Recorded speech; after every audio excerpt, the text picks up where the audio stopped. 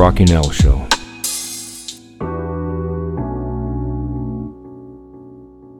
How to stop holding yourself back. Don't limit yourself. Many people limit themselves to what they think they can do. What you believe, remember, you can achieve. This is by someone named Mary Kay Ash. There was once a bunch of tiny frogs who arranged a running competition. The goal was to reach the top of a very high tower. A big crowd gathered around the tower to see the race and cheered on the contestants. The race began.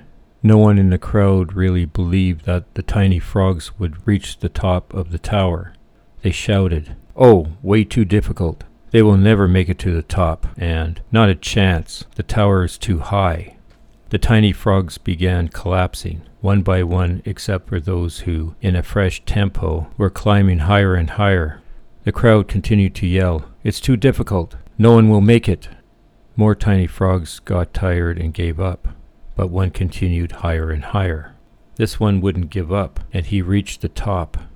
Everyone wanted to know how this one frog managed such a great feat.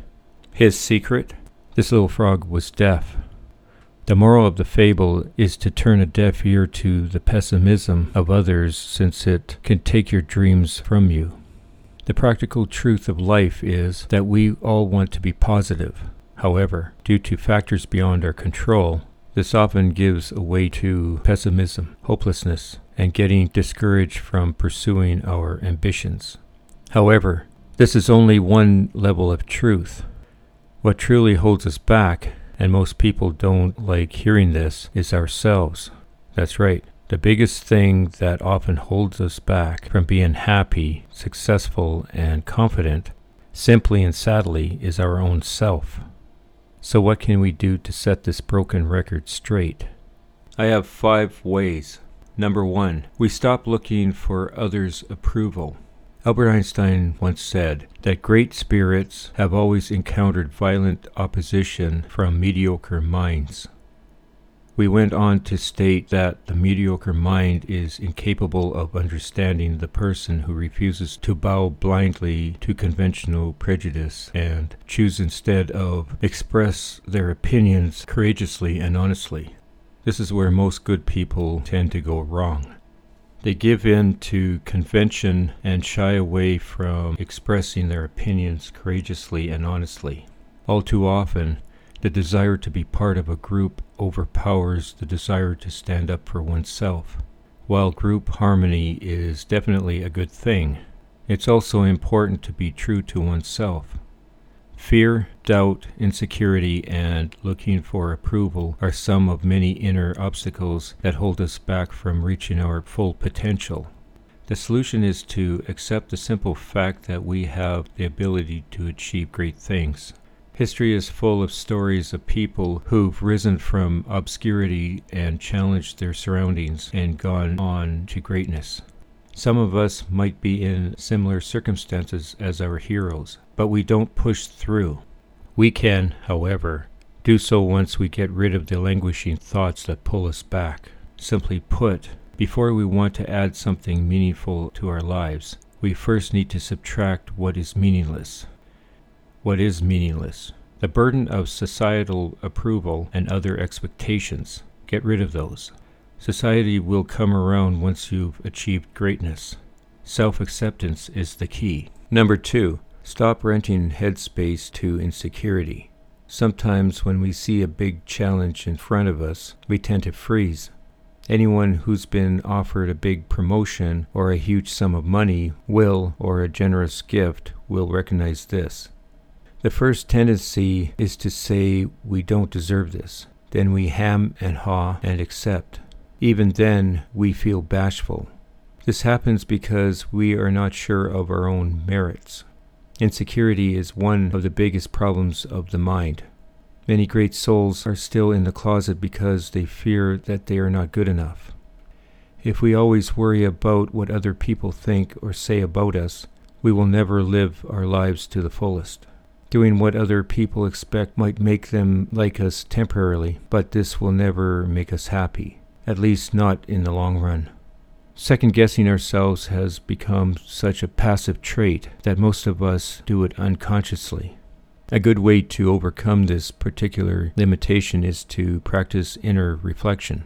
Let's try a simple version of this exercise right now. Honestly, ask yourself these questions. Do I feel guilty about accepting gifts? Is it easy for me to give compliments? Do I feel guilty about spending money on others? Is it easy for me to receive compliments? Does being charitable to others come easily to me? Am I comfortable receiving help from others when I'm in need? If you answer yes to more than 2 of these questions, you know you are holding yourself back. By acknowledging your strengths and areas of expertise, you will get an understanding of where you can shine. This is not motivational fluff. You have some skill set and some ability that others don't do as well as you can. Most of us overlook our gifts. Nobody will count superhuman strength or supersonic flight as their gifts. That's something for the movies. What is important from our self-introspection is to recognize what gifts we do have and work on enhancing those. It may be that you're great at spotting mistakes that others take time to see. It may be that you are great with kids, or that you can wrap gifts better than everybody else in the history of gift wrapping. It is important that you acknowledge this spark you have within you and smile about it. Acknowledging your strengths is the fastest way to say goodbye to your insecurities.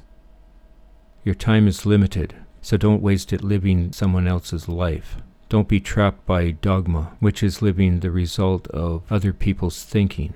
Don't let the noise of other opinions drown your own inner voice. And most importantly, have the courage to follow your heart and intuition. They somehow already know what you truly want to become. Everything else is secondary. That was said by Steve Jobs. Number 3, start by letting go of the past. I should have, I could have, I might have.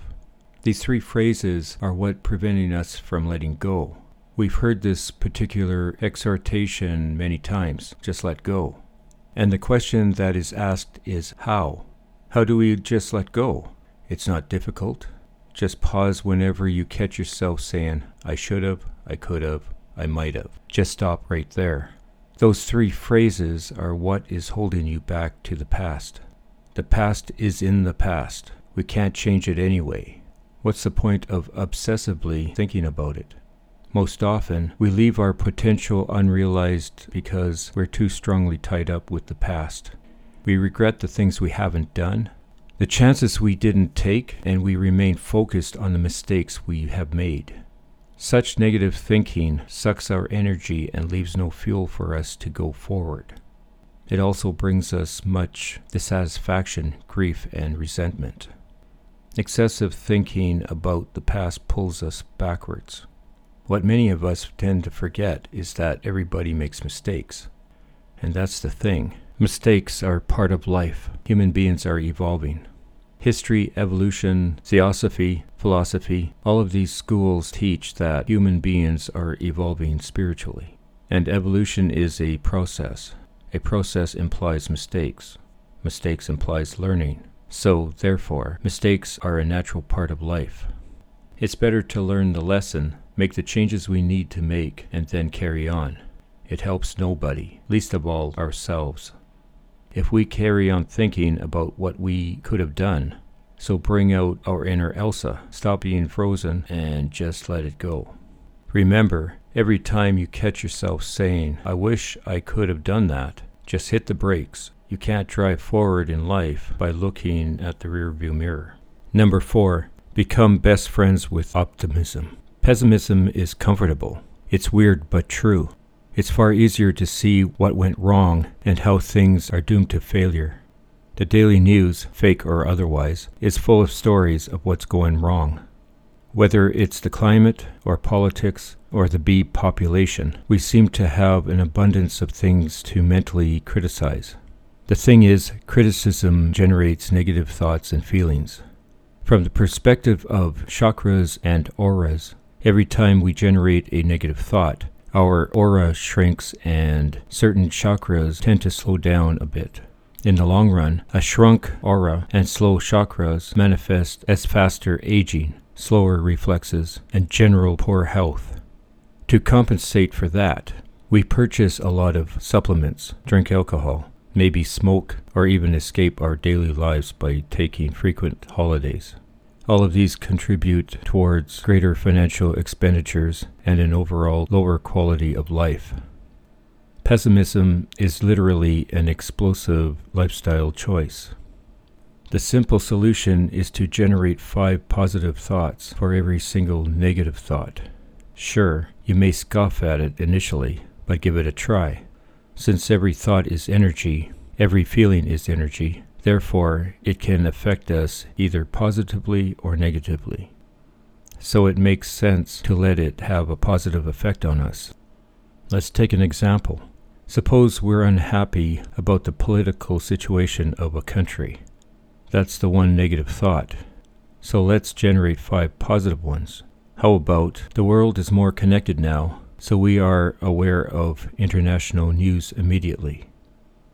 People globally are concerned about other people's welfare. This is a sign of goodwill. There are protests, which means people are no longer holding on to the past. There is talk about redemptive measures, which means people are coming out of their shells. It's probably creating unity amongst the people of an otherwise divided country. You see, it's not difficult to think good thoughts. The target is to keep it realistic. That's when the depression generated by pessimism fades away. Depression brings down our energy level and reduces our productivity. Worry is a manifestation of pessimism, which depletes our energy and even clouds our mind. Regulate your mind. Do not worry excessively about the future. If you have done everything that has to be done, the future will take care of itself. That was said by Master Choa Kok Sui. Number 5. Fill our tank up with self-confidence. We need to believe in ourselves in order to grow and shine. If we don't think we deserve, how can we expect other people to believe in us? Confidence is not really dependent on the look, position, and family, although they can have effects on it. It is rather connected with what we think of ourselves. It is related to our self-image. There are many people out there who, without education, family background, and wealth, become highly successful just because they believed in themselves. They believed they deserved to be successful, happy, and prosperous, just like any one of us. We need to believe in ourselves too. Marion Seldes said that confidence has nothing to do with what you look like. If you obsess over that, you'll end up being disappointed in yourself all the time. Instead, high self-esteem comes from how you feel at any moment. So walk into a room acting like you're in charge and spend your energy on making the people around you happy and let go of all the above. We can make use of tons of techniques available today. Affirmation, visualization, and meditation are some of them. Pranic psychotherapy is another technique available to pranic healers. This technique can be applied by us to effectively remove these thoughts, which some might be the result of several years of negativity in a short period of time. We always have a choice to embrace life or to hide from it, to enjoy life or to disgust it. Life would become so much easier and happier if we could just stop complicating it and let go of self-limiting thoughts and behaviors. What do you think? Share your comments in the comment sections where provided. I hope you found this podcast informative. If you have any comments about this or the other episodes, please comment where available or send them to the Rocky Nell Show at rockynellentertainment.ca. I'll be looking forward to reading them. You can also hear the podcast from other apps. Go to www.rock103.ca/apps, where you can download your favorite apps to your devices. Until next time, goodbye everybody. The Rocky Nell Show.